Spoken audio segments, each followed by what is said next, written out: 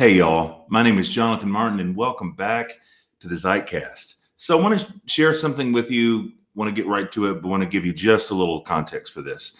This is a sermon I preached this morning at Greencastle Presbyterian Church here in Greencastle, Indiana. First time I've ever been there. My dear friend, Wes Kendall, who's a delightful human, is the pastor there.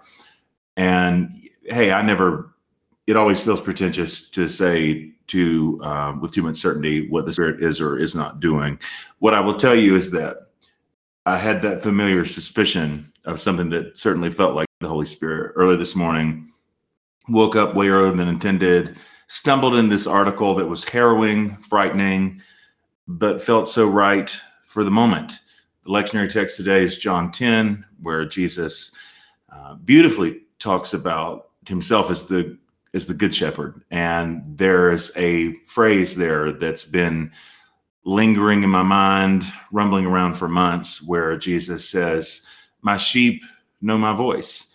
He talks about how they won't follow the voice of the stranger because they know his voice. And some of you know I've been going on for a minute about this idea of the sound of God, that there is a tenderness, a vulnerability. There is qualitatively a different kind of sound that God makes that I think can be discerned. And I think has to be discerned in moments like the one that we're in. The story I read this morning that so unsettled me, but also provoked me. So mom, I believe she was in Arizona, gets a call one day out of the blue. And guy says he's kidnapped her daughter and saying all these terrible things he's going to do to her if they don't get him money within the next few minutes. And she hears her daughter's voice, and her daughter's crying, hysterical. Not only, by the way, not only does she hear her voice, it's her voice exactly the way she sounds when she's upset. And so, of course, the mother is all to pieces, only to within a couple minutes after that to get a call from her daughter, who's safe and fine, doesn't understand what's going on.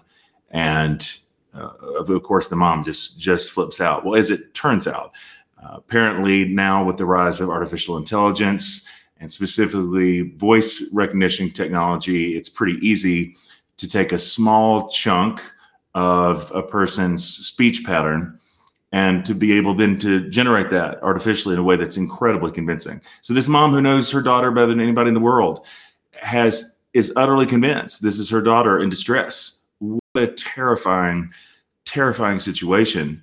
And somehow that just caused these words to land in a different way. I mean, my sheep know my voice. Has it ever been any more difficult to discern the voice of the Good Shepherd when there's so many voices competing for our attention, so many of them that claim to speak in the name of God, so many different truth claims, competing sources and centers of authority. And we all, I think, feel that pull in all different directions. How do you know what to believe? So this idea of the sound of God, and specifically then recognizing the voice of Jesus. How do we tell the voice of Jesus apart from all the other voices? Just seems like a really resonant thing for me right now. So I want to share that sermon with you. It feels worth saying. Last week, I preached at Gobin United Methodist Church. This week here at Greencastle Presbyterian here in town. My day job as the director of the Center for Spiritual Life at DePaul University is very involved right now because we've only got about 2 weeks left of school. However, summer, I'll be taking some time off to be with my family and be much more open to those kinds of things. So I just thought I'd mention that. Always open to speak at events. If you go to my website, jonathanmartinwords.com, if you have anything you'd like to pitch to us, between me and my friend Jim Chafee, who helps me with these things, would be thrilled to come to your town to help in any way that I can. Always enjoy getting to connect. I'd never been to Greencastle Presbyterian, and what a gift my time was with that community. And by the way, sometimes I have these moments of like, as a Church of God boy, remember Stanley Howard was saying that to me one time, what does a boy from the Church of God, Cleveland, Tennessee have to learn from Catholic moral theology? It's just fun that a boy from the Church of God, Cleveland, Tennessee gets to preach to Presbyterians. If you're Presbyterians out there, hey, I like y'all. I enjoy you Presbyterians. It was a lovely time this morning. And those times are always a gift for me as well. So no, I'm out there. I'm available for that. As always, if you comment, if you subscribe, if you share, those things help so much with the podcast. So thank you for anything you can do to help us keep this thing going. For those of you who give on Patreon anyway, an overwhelming thank you for your generosity. And we're always needing more help that direction. So also through the website, you can connect with Patreon. And I'm certainly grateful for anybody who's able to partner with me to be able to keep this thing going. In any case, wherever you came from, however you got here, whatever's happening in your life, my guess is, not because I think I'm especially prophetic or clairvoyant here, I feel like there's pretty good grounds to believe that your head is full of all kinds of clutter and noise, and that you're hearing an awful lot of voices. I hope today you hear something of a sound that rings truthful, of a sound of a voice that might be still and small, might not be as loud as some of the others, but that calls you by your true name. You know that voice. You know that voice, and you trust that voice, even if it gets buried under the others sometimes. So I hope you hear something of the voice today. Thanks again for being here on the Zeitcast. Let's, without further ado, step right on in over to Greencastle Presbyterian.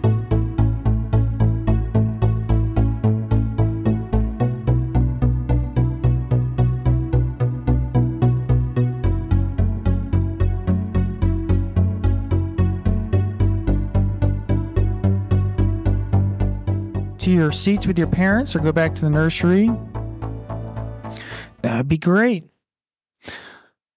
So, Jonathan, thank you again for being with us. And I'll just say a few more words. One, I have a friend up in Indianapolis, and when he found out that you became the new chaplain, spiritual life director, he's like, the Jonathan Martin? Because Jonathan has actually had this really rich history of being involved with churches. It runs deep in his family. But like many young people today, he has realized that God's grace can't be contained within the church. And he has a powerful story of just how God has been moving in his life. But he's also been a blessing to this community already. If you were at the Mendenhall lecture series this year, it was amazing.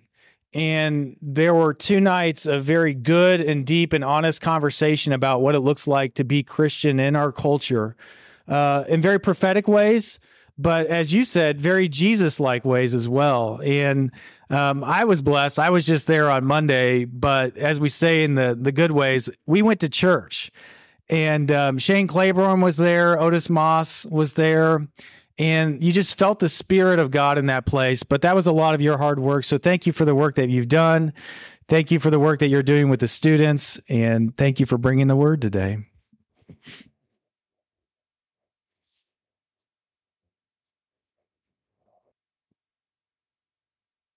Well, good morning.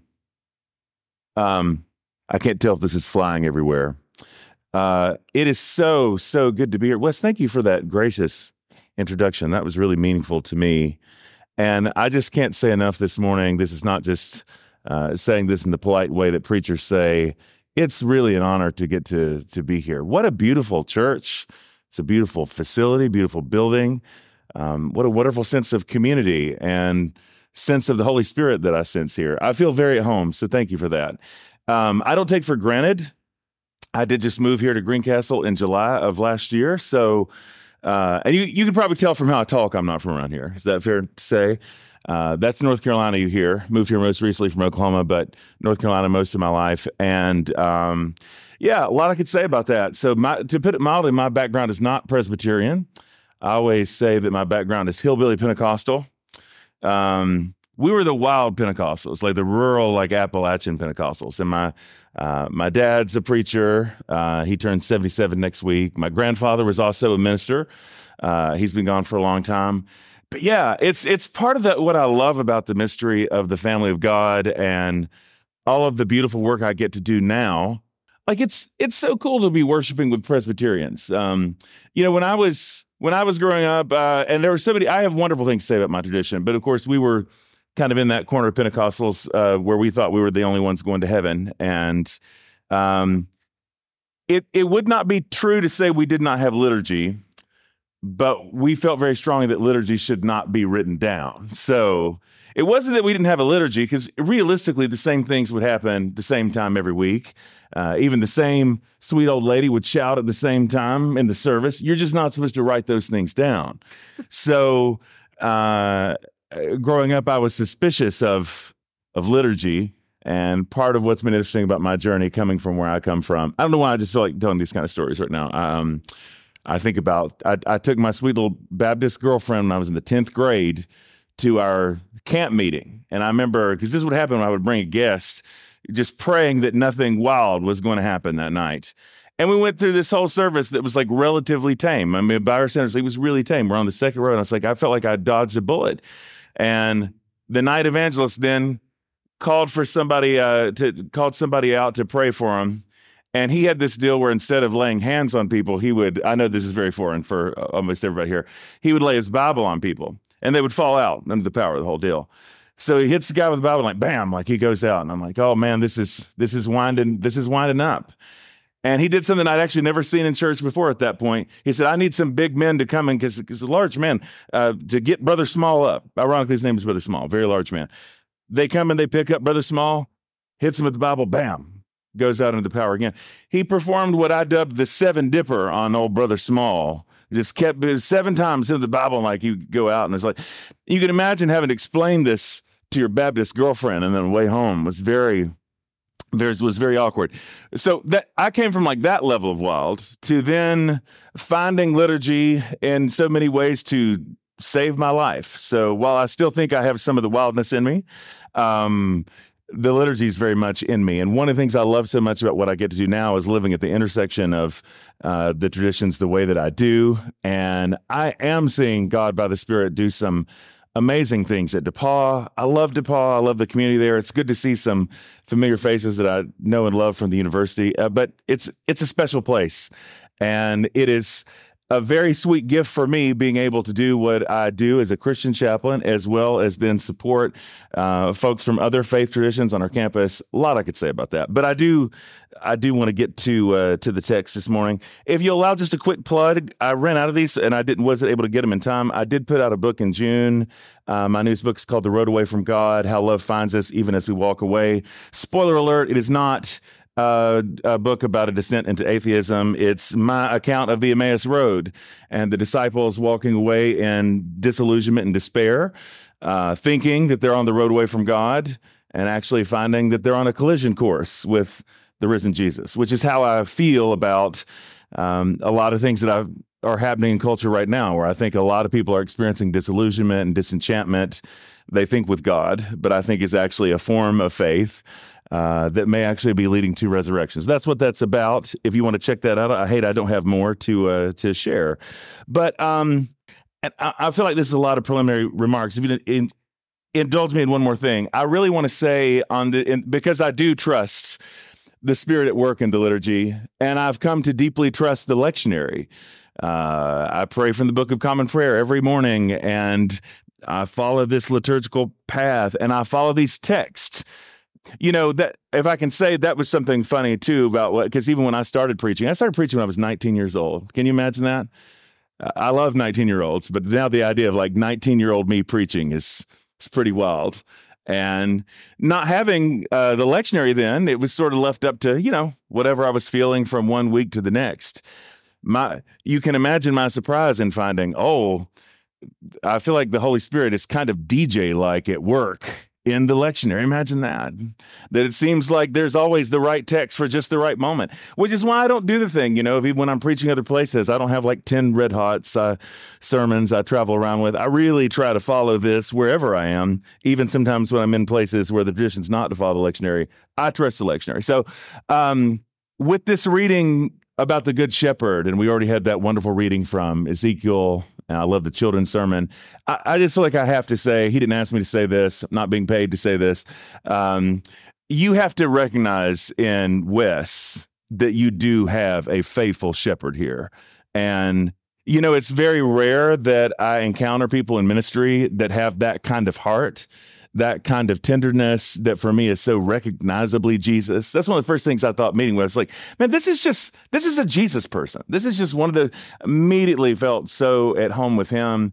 And I just know it's an extraordinary thing to have a shepherd that you're able to trust.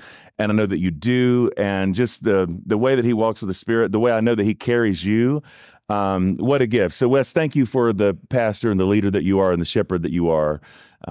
It's beautiful to see the fruit of your work here in your community. And I know y'all appreciate him. You don't have to clap if you don't want to, but if you want to say, again, I know you don't necessarily say amen, but who knows? You might before this is all said and done. I don't know. John chapter 10 is our text this morning. Finally, guys, get into some scripture. John chapter 10, beginning with verse 1. Oh, we have this for the screen. I'll just do it that way. Very truly, I tell you, anyone who does not enter the sheepfold by the gate, but climbs in by another way, is a thief and a bandit. The one who enters by the gate is the shepherd of the sheep.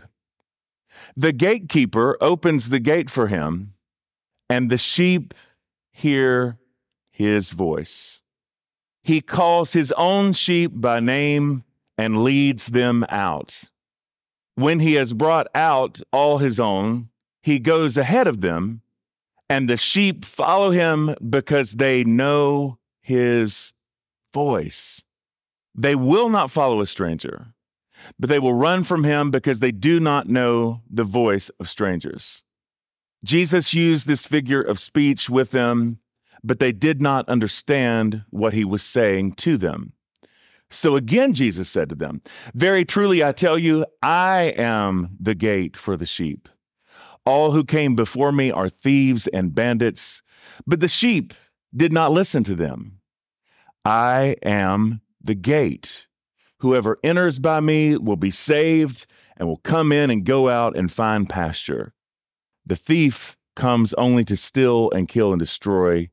I came that they may have life and have it abundantly. Would you pray with me just one more time? God, we just ask now that by the power of your Holy Spirit, that you would illumine the word of God to become alive in us. And we do believe and trust that this is a living word, and we are in need of that living word right now.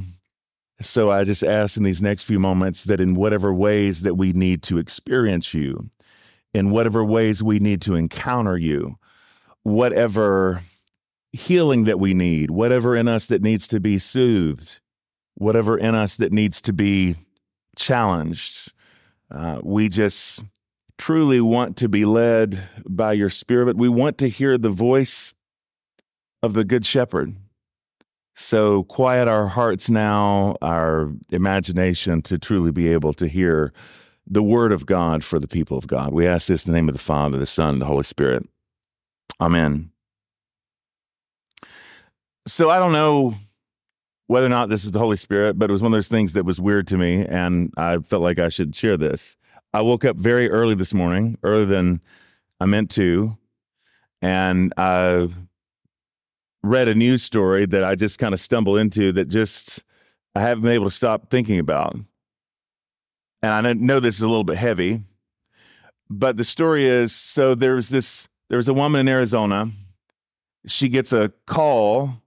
This was in the last couple of weeks. She got a call where the person on the other line says, I've kidnapped your daughter. And he says all the terrible things that he's going to do to her if they don't get him $10,000 in like the next 2 hours. And what makes this all the more harrowing is that the daughter speaks, and she's in tears. She's hysterical. She's begging her mom for help. Of course, she just about loses her mind. Well, so within a few minutes of this, as she's already called the police and trying to figure out what to do with, this whole hostage situation, making demands and all that, she gets a call from her daughter on her daughter's cell phone, and she's at school, and she's fine. And she says to her mom, I don't understand what you're freaking out about. And of course, then her first response is she's pretty angry at her daughter. Like she thinks this is some elaborate prank. Like, how could you do this to me? Well, as it turns out, what had happened is that they had actually, and apparently this is becoming more and more common, they had actually sampled her voice and used it to kind of generate a simulation of her voice. So when she heard her daughter's voice in duress on the phone, it was not her daughter, but it was her same patterns of speech. It was in a way the same sound. And I just thought it's one of those moments, and I'm not one of these people that goes around like, acting like the sky is falling with technology, but I'm aware of so many things. Like we're taking in more information on any given day than anyone else has in the history of the world, without exaggeration. We're rewiring our brains. We're breaking our brains. Things are coming at us at light speed. The great crisis of our time in many ways, right, is a crisis of authority. How do you know who to trust when that many different people are competing for your attention, all saying very different kinds of things?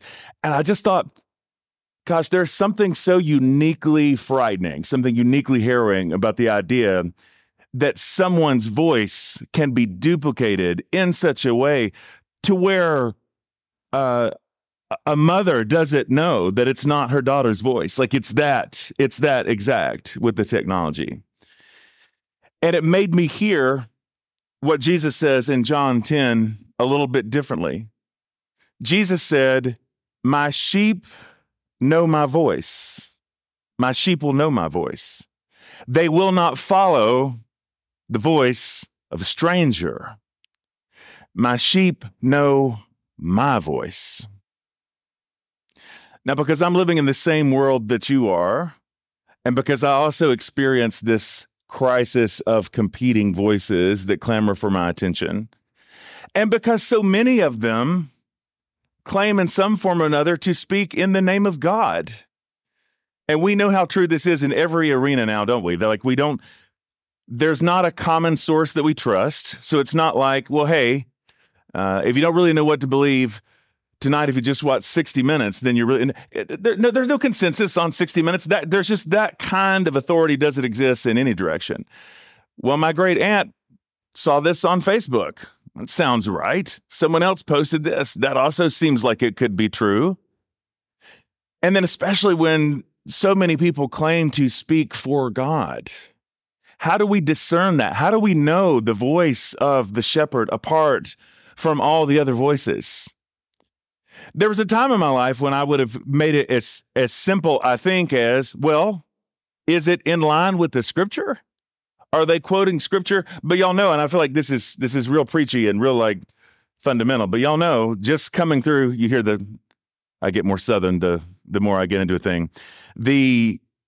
Having just walked through Lent and that whole season leading to Easter, always we revisit the temptation in the wilderness. And as you'll recall, Satan is perfectly proficient at quoting scripture, chapter and verse. Like he doesn't get the words wrong. The words themselves are not wrong. And yet he's taking these scriptures out of context, throws them at Jesus. Yeah, I feel like it's not as simple for me anymore as whether or not somebody's quoting Bible. You can quote Bible to justify all kinds of things. Just stacking Bible verses, I don't think that's it. There's something that just lands really deeply for me right now about this idea. My sheep will know my voice. The thing I've been thinking about really for the last couple months, I don't know how you feel about this. It's my working theory right now. Surely there is a sound to the voice of God. Sure, there is a sound to the voice of Jesus. And I know we haven't had all one-on-one conversations with him. I actually don't think that's true. I think we have conversations with Jesus all the time, don't we? But no, where we've heard his voice that way. But I am coming to believe that there is a sound to the voice of Jesus, a discernible sound. I know it when I hear it, not because I think I'm a great Christian, but I do feel like I'm familiar enough with the voice of Jesus at this point. Even saying the things I did about Wes earlier, it's like I recognize that sound in people, and I'm so grateful whenever I hear that sound. For me, that is the sound of home. And there's some things that for me are characteristics of that sound. That sound is a sound that is tender. But the voice of Jesus, I find to be one that's consistently tender. Doesn't mean it's never confronts, but there's a tenderness to the voice of Jesus. There is a vulnerability to the voice of Jesus. This might sound a little too simplistic, but it's something I've really, I hang on to a lot these days. You know, the very first time that Satan proper appears in the Old Testament, because, you know, people talk about the serpent in the garden, but, you know, that doesn't directly reference Satan. The first reference we have to Satan proper is in the book of Job. And literally in Hebrew, it's Hasadim. It is the accuser. Satan is the accuser. And I think so much these days about how the very heart of whatever we believe evil is in Scripture, the idea is that the Satan, it is the voice of accusation, the voice of the accuser. Whereas Jesus is described as the advocate we have with God. Jesus, the advocate that we have with God the Father in the language of 1 John. And so part of what I've come to believe, which again doesn't mean there's never accountability or nobody ever needs to be called out for something, but I do think, generally speaking, there's something about the voice of Jesus I'm far more likely to tune into when I hear someone advocating as opposed to accusing. I just don't think the voice of God sounds like accusation. I don't think the voice of God sounds like scapegoating. It's all somebody else's fault. Well, that's the kind of thing I want to believe. I want to hear that sometimes. That brings me comfort sometimes. Outrage, but I don't think. Can you really imagine? Do you imagine sitting around with Jesus and hearing a whole lot of outrage? Can you imagine Jesus sitting there like, I tell you what, I just can't believe what they did. That doesn't seem like Jesus. Part of what the beauty of what we see in Jesus over and over again is he sees the thing beneath the thing. He sees whatever brokenness. He sees the pain. He always sees like beneath all that. You just can't really imagine Jesus going around being outraged all the time. So whenever anybody's like trying to stoke the outrage button in me, like I'm immediately suspicious of this. It's like, I don't recognize that sound. I don't think that's what the voice of Jesus sounds like. Judgment in a certain kind of way, I don't think is what the voice of Jesus sounds like. I do believe in a God of judgment. We can say a lot about Jesus as judge in the book of Revelation. But see, God's judgment is very different from my judgment. My judgment is, if you slight me, I want to take you out. Which is funny because I'm really a Clark Kent, low-key like personality until I get personally offended, and then it becomes a whole other thing. And then, if somebody flips me off on the road or something deeper, when I feel like a wound, like some kind of offense, the rage that burns, the fire that burns. But God's judgment is not like my judgment. God's judgment restores. It doesn't destroy. God's fire is not like my fire. God's fire purifies. We get this language, by the way, specifically through the Apostle Paul. The Eastern Orthodox Church, by the way, does this a whole lot better than we do in the West, understanding that the fire of God purifies, that there is a refiner's fire. So judgment may, in fact, be uncomfortable. Judgment calls us to look at ourselves in the mirror. Judgment may call us into account, but it doesn't wipe out. It doesn't destroy. So whenever I'm hearing voices that are like full of outrage and trying to get me to be outraged and blame all my problems on somebody else, no matter who the somebody else is, because you understand I've lived just long enough and gone enough different paths to where that's been a bit of a moving target. There was a time in my life when I was young when it was one kind of people, one category of people. We were holiness Pentecostals, and everybody was worldly. We didn't go to movies. You didn't swim with the opposite sex. There are all kinds of rules. Anybody who's breaking those rules is like the world. But, there have been other seasons in my life where I was so angry and so hurt by people that I deemed as being religious, that judgment swung real far the other direction. What I'm trying to be sensitive to now is this idea, okay, I just don't think God is at work in the outrage and the scapegoating one direction or the other.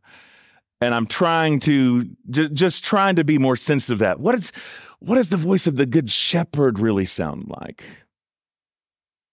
I'll wind this up quickly enough, but I hadn't thought about this in a long time. I had an Old Testament professor who's a remarkable man. I mean, I truly consider to be a prophet. He wouldn't say that about himself. I don't know that any prophet would, but it's like he's immersed himself so long in the study of the prophets. He's really become one. A little weird, frankly, but in ways that I love, like weird and wonderful. And I remember, because he is one of the people I most in my life I've known who I feel like truly hears the voice of God, speaks on God's behalf in ways that are reliable, that I trust.